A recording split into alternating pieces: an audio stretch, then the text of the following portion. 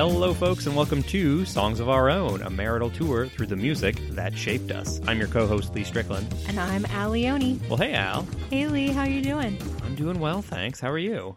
I'm really good. I mean, I just got to listen to the most wonderful song so many times, so I don't know how I could not be good. Right? 3 times each of 4 different versions. Y'all, today's about to get real. I don't know if you have one of those songs in your life that just makes you feel all like warm and fuzzy inside. But today we are going to be talking about the Book of Love, the stories behind it, and it's going to get a little bit mushy. It is. There may be some tears shed. Well, Lee, can you give us some background about this song? Because I've already learned so much about it. I know, I did too. I thought it was going to be a pretty cut and dry song. I figured Peter Gabriel sung it, wrote it, and that was it. I was very mistaken. So who gets credit for this song? I know Peter Gabriel gets credit for his version of the song, but who gets credit for actually writing it? So the song is officially credited to Stephen Merritt, and it's attributed to the band The Magnetic Fields. They're an American indie pop group. The song was released in 1999 off of their... So it's kind of cool. It's a 3-volume concept album called 69 Love Songs. Wow. Yeah, so all the songs on these 3 albums follow the theme of being a love song. Can I just say that that's some intense emotion? Like, I can put together one love song and deal with it, but to have 69 of them, like, they must have had some intense feelings for somebody, because that is a lot. Yeah, it's a ton. So he is the original writer, and then the Magnetic Fields are the original recorders of it. So the song from them, it's very mellow, it's very monotoned. There's an acoustic guitar, and that's kind of the only instrument that you hear. And when you hear it from them, like, it does not sound at all like the Peter Gabriel version that we know. Like, it almost sounds sad. Yeah, I mean, to be fair, I feel like the Peter Gabriel song is sad as well, but when it was monotone, I was just like, who hurt you? Like, what's going on? Yeah, exactly. Hearing the Magnetic Fields do it, I was in that same frame of mind. It was like, who hurt you? What happened? Whereas when Peter Gabriel does it, it's like, oh, like someone you loved a whole lot, you're either looking at and thinking of, or like you've just recently lost. And this was not that at all. I'll talk a little bit more about Peter Gabriel's involvement with the Magnetic Fields when we get to Peter Gabriel's version. But yeah, that's the Magnetic Fields, the writers in their first, or the original version rather. Huh, okay. So where did the song go from there? So from there, so I wrote my notes down a little bit out of order, if that's okay. So from there, it actually did go to Peter Gabriel for the most part. It's been covered a bunch, but in the order that we listened to, Peter Gabriel was the next one to get it. He actually performed it with the Magnetic Fields in 2001. They did a concert where they played all 69 songs off of their album. Oh gosh, that's too much. Yeah, so the encore was Peter Gabriel came out on stage and sung it with them. Oh, that's kind of beautiful. Yeah, and from there, Peter Gabriel recorded a version in 2004 for the film Shall We Dance? And then, yeah, it gets used in the series finale of Scrubs. Oh my goodness, talk about a tearjerker. Yeah, and it was not actually the series finale. Well, it was the end of that era. Like, after that, Scrubs goes to med school, and you have a whole new batch of people, and JD's in it for, like, a very short amount of time. Like 5 episodes.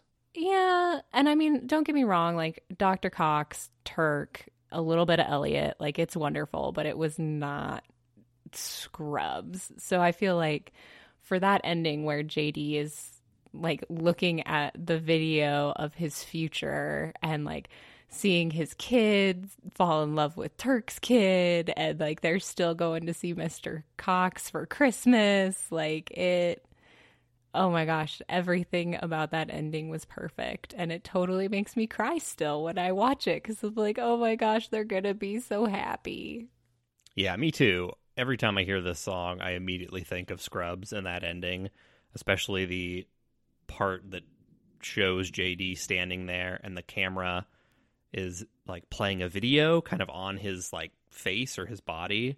I think that's just a really cool use of the medium, and it's really neat to see. Yeah, and I mean, if I were going to be honest, like if I could get one wish from a genie in a bottle, like I would love to just see the future. Not because I want to change anything, but because I really just want to know that things work out. And watching that ending to Scrubs with the Book of Love playing in the background, I'm like, oh my gosh, this is the thing. Like, this is what I would want. Really? Yeah, it is. That's like my one secret wish that I hold in my pocket if I ever find somebody magical. I'm like, hang on, I have a request. Huh, that you could see the future. Interesting. Yeah, I don't know that I would have that same wish. Is it raining outside? It's thundering really loud. I don't know if our mics are going to pick any of that up. It's also the 4th of July as we're recording this, so it could just be a lot of fireworks. It's tough to say. Okay, I'm hearing a lot of bangs, and it doesn't quite sound like fireworks. No, I'm pretty sure that's thunder. Oh, okay. Anyway, we'll delete this. Continue. Book of Love. So Peter Gabriel, after the 2004 version he recorded for the soundtrack, he does record another version in 2010, and it ends up on the Scratch My Back album, which was the version that we listened to. Yeah, his singing, so he brings in a full orchestra, so I'm sure there's a guitar in there somewhere, but you can't really hear it. It's drowned out by the orchestra, and he has like an amazing female backup singer, and I think she brings so much to it, and she's almost singing it. I'm not a very good music knowledge person, but I think she's like a half measure behind him, so you kind of get this echo of her singing it, and to me, it's the echo of like a love that he's thinking about, that maybe he's looking at and is in the background of all these memories, or maybe a love that he's lost. I do think, because by the time he recorded this in 2010, he was much older. Like Peter Gabriel's been recording stuff since the late 60s. So he was much older, and I think you can hear it in his voice. It's not as youthful, and I think that lends a lot to the song. It's almost like he's trying to give you advice and like saying the road that you're going to travel in love is going to be hard. And like, this book is so heavy, no one can lift the damn thing, but like, it's going to be worth it. And then that's where that backing vocal comes in. Yeah, towards the end of the song, there's the line where the Book of Love is full of things we're all too young to know. And at that moment, it felt like a father talking to their kid, because I remember, I mean, you know everything when you're young, and then you just forget it as you get older.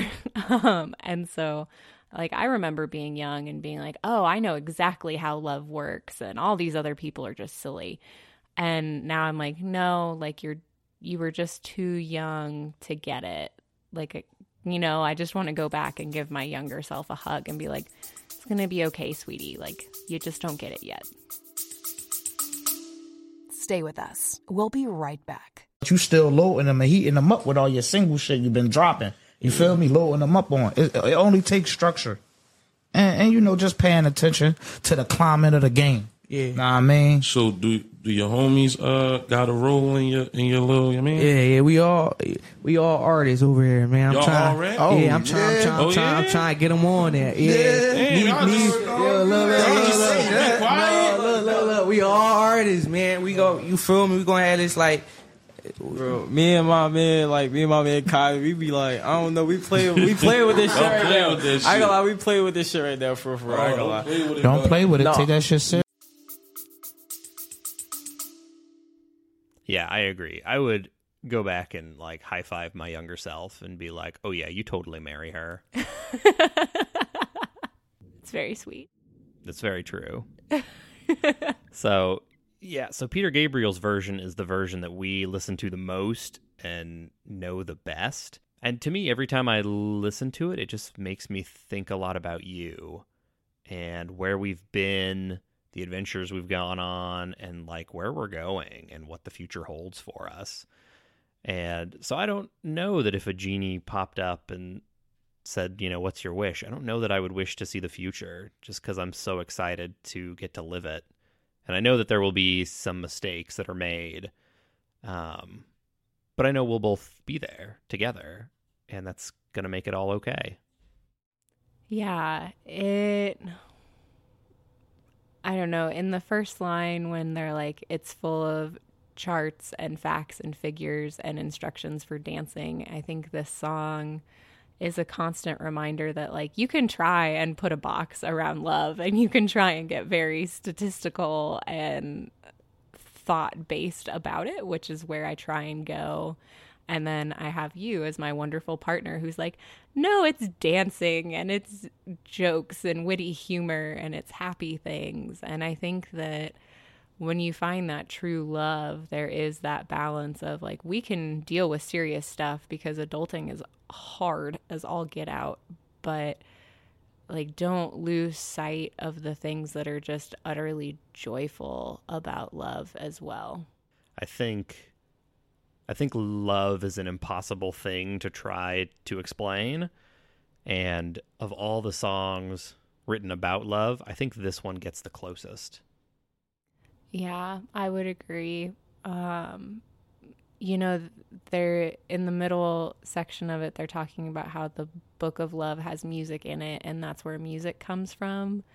And that's part of why I really wanted to talk about this song on this podcast with you about music, because there is that feeling of love in music. And even if it's a song about heartbreak or a song about anger or a song about the billions of other things people start singing about, love is kind of the foundation. And if love goes right or love goes wrong, like that gets you to all the other emotions that people experience. And I think like it's important to keep track of that and remember that like love is it. Love is the foundation for who we are and what we do in this world. And if we find ourselves in this situation where we're no longer in congruence with love, like, what are we doing?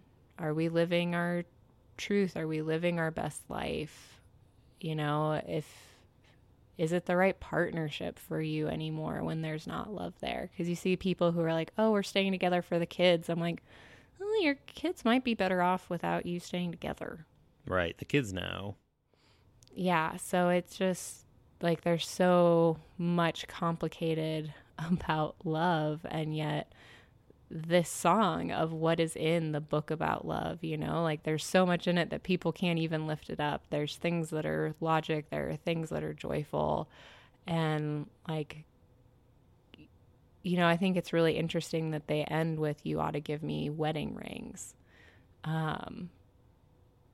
because, you know, at least here in the US, I'm not sure about other cultures, like that is a really big deal of finding your forever person, and knowing, this is going to be the very cynical part of me about love, but knowing that almost 50%, if not more than 50% of marriages now end in divorce, I'm like, I don't know that it's really about the wedding rings anymore. You know, like, I think it's about the promise of forever and living up to that promise every single day. And whether you get married, you can get married or not, like it's about holding that love so true in your heart that you don't forget about it. Lee, there were a couple other notable versions of this song that I know you wanted to bring up too for our friends at home. Yeah, so we listened to two other versions, and I'll keep them flowing in chronological order. So the next one we listened to was from a group called Two Cellos, and they've been around for a little while now. They are true Croatian gentlemen. I first remember seeing them doing a cover of AC/DC's Thunderstruck, and it's just the two of them with their cellos, and like it is amazing. And very powerful. So they do a version of this song with Zakaro, and I'm assuming he's the one who is singing. So Two Cellos did a unique thing with this song, and they took the lyrics and translated them into Italian. So it's El Libro del Amor, right? Yeah, just keep going. You're close enough. I do not speak Italian, and I am sorry to our Italian listeners. So it was really neat to hear this in a different language. I remembered the last song that we did for our little bonus episode, I Will Survive. We listened to a bunch of covers of that, but it's been recorded in a bunch of different languages, and we did not listen to any other. So it was really neat to do that for this one. This version is also highly orchestral, and the group is called Two Cellos, so I have a big duh in there next to orchestral. And it was really cool to, hear this in Italian. They keep the structure pretty much the same as Peter Gabriel's and the Magnetic Fields. But hearing it in like such a profound love language, I think added a lot to it. And knowing what it sounds like in English so well was really cool to hear it in Italian and be like, oh yeah, I kind of know where they are in the song. So yeah, I was really glad we found a version in another language, and especially a version in Italian, because I know you have been studying Italian, and I hear your Duolingo app, hashtag not sponsored, all the time. And so it's neat to listen to it for that reason. And as we were listening to it, I was like, I wonder how much of this Al can just like translate in her head. Yeah, So I am Italian, for those of y'all that I don't know, and it's really important to me to try and learn the language of my ancestors. And you think about famous Italian artists, it's like, okay, Andrea Bocelli.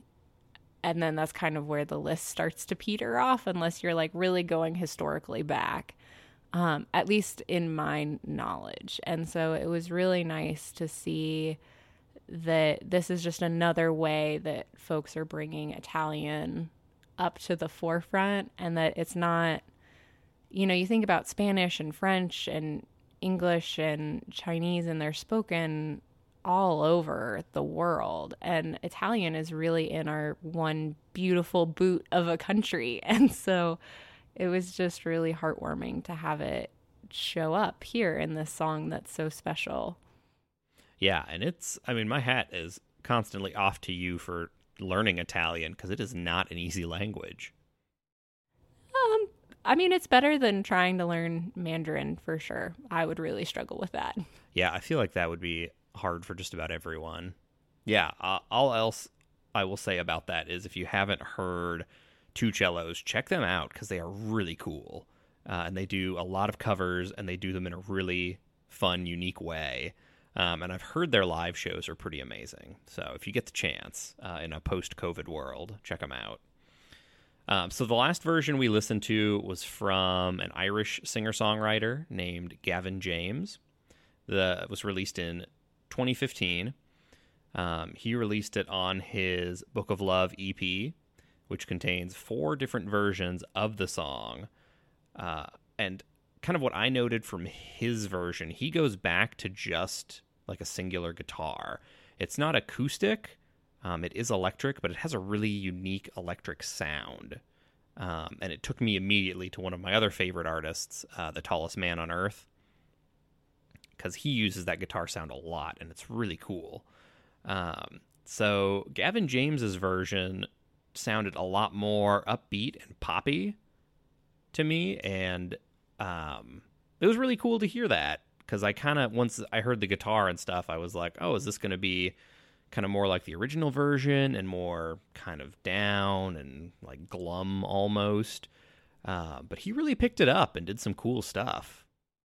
Yeah, it almost felt like when you had Gavin James, Peter Gabriel, and then, I'm sorry, who was the first person? The Magnetic Fields. And the Magnetic Fields. You put them together, right? Gavin James is that very like young, energetic person who's like all about love and like really excited about it and still pumped up. The magnetic fields are the people who got their heart broken, and Peter Gabriel's the like wise sage who's like, it's hard, but it's worth it. Yeah, I agree. With all those things, Peter Gabriel definitely is the wise sage of all music. But yeah, it was really cool to hear Gavin James. I've never heard him before, so this was my introduction to him. And I mean, obviously from the past episodes, everyone should know that I really love singer-songwriters. So I will be diving into more of Mr. James's catalog. And hopefully if we ever go back to visit Dublin again, we'll be able to catch one of his shows. Oh my gosh, that would be amazing. Ireland was such an incredible country. Yeah, our time there was fantastic, and we did way more than just tour the Guinness factory because there's so much more to that country than that one thing. Yeah, we don't do a great job here in the States of highlighting what's great about other countries until you get there and you figure it out yourself. So it was fun to go hiking and check out Ireland and learn about the history of Ireland too, because that's something we really don't cover. And yeah, that is a huge tangent. We love Ireland and the Irish people. Yeah, they're great. Thanks for listening to our listeners over there.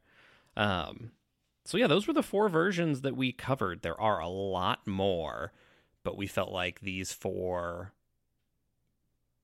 kind of covered the song in a bunch of different unique ways. So that's why we wanted to talk about them. Yeah, Al, do you have any final thoughts on this song? No, I don't think so. I would just really encourage people to listen to it and, you know, use it as a reflection tool for their lives and what love has looked like in their lives and what they want it to look like moving forward, because you have one big, beautiful life and you get to decide what you're going to do with it. And hopefully this song can be a frame of reference to start at. Hopefully this song, like it does for me, helps inspire you to live it to the fullest with the ones you care the most about. And I would also say this song really caught me off guard, that it wasn't originally a Peter Gabriel song. And that's part of what I love about music and this show that we do, is that I get the chance to do a bunch of research into music that I really love and find out more about it. And I mean, I would never have heard of the Magnetic Fields had we not done this show. So yeah, if you have a favorite song that you kind of aren't sure who the original artist is, like, check it out and dive into it, and you'll be very surprised with what you find. I remember when our friends from New York came through, they were talking about the Angel from Montgomery episode that we did. And my friend Paul said, like, well, I've never even heard of John Prine. And I was like, how have you not heard of John Prine? And so he's, you know, now diving into his catalog. So yeah, you never know what you're going to find when you start digging into songs. So Lee, what I'm hearing you say is, dear listeners, thank you so much for joining us and listening to this podcast, because you give Lee the opportunity to nerd out about music in a way that he doesn't get to all the time. Yeah, I appreciate all of our listeners in all of their places across the globe. It means so much that you take 20 minutes or so of your day to tune in to listen to us ramble about how music makes us feel. Like, we are very blessed individuals, and we can't thank you all enough. Well, y'all, I think that is a good place to leave it. Thank you so much for joining us today. This has been Songs of Our Own, and until we get to be with you again, enjoy your own songs.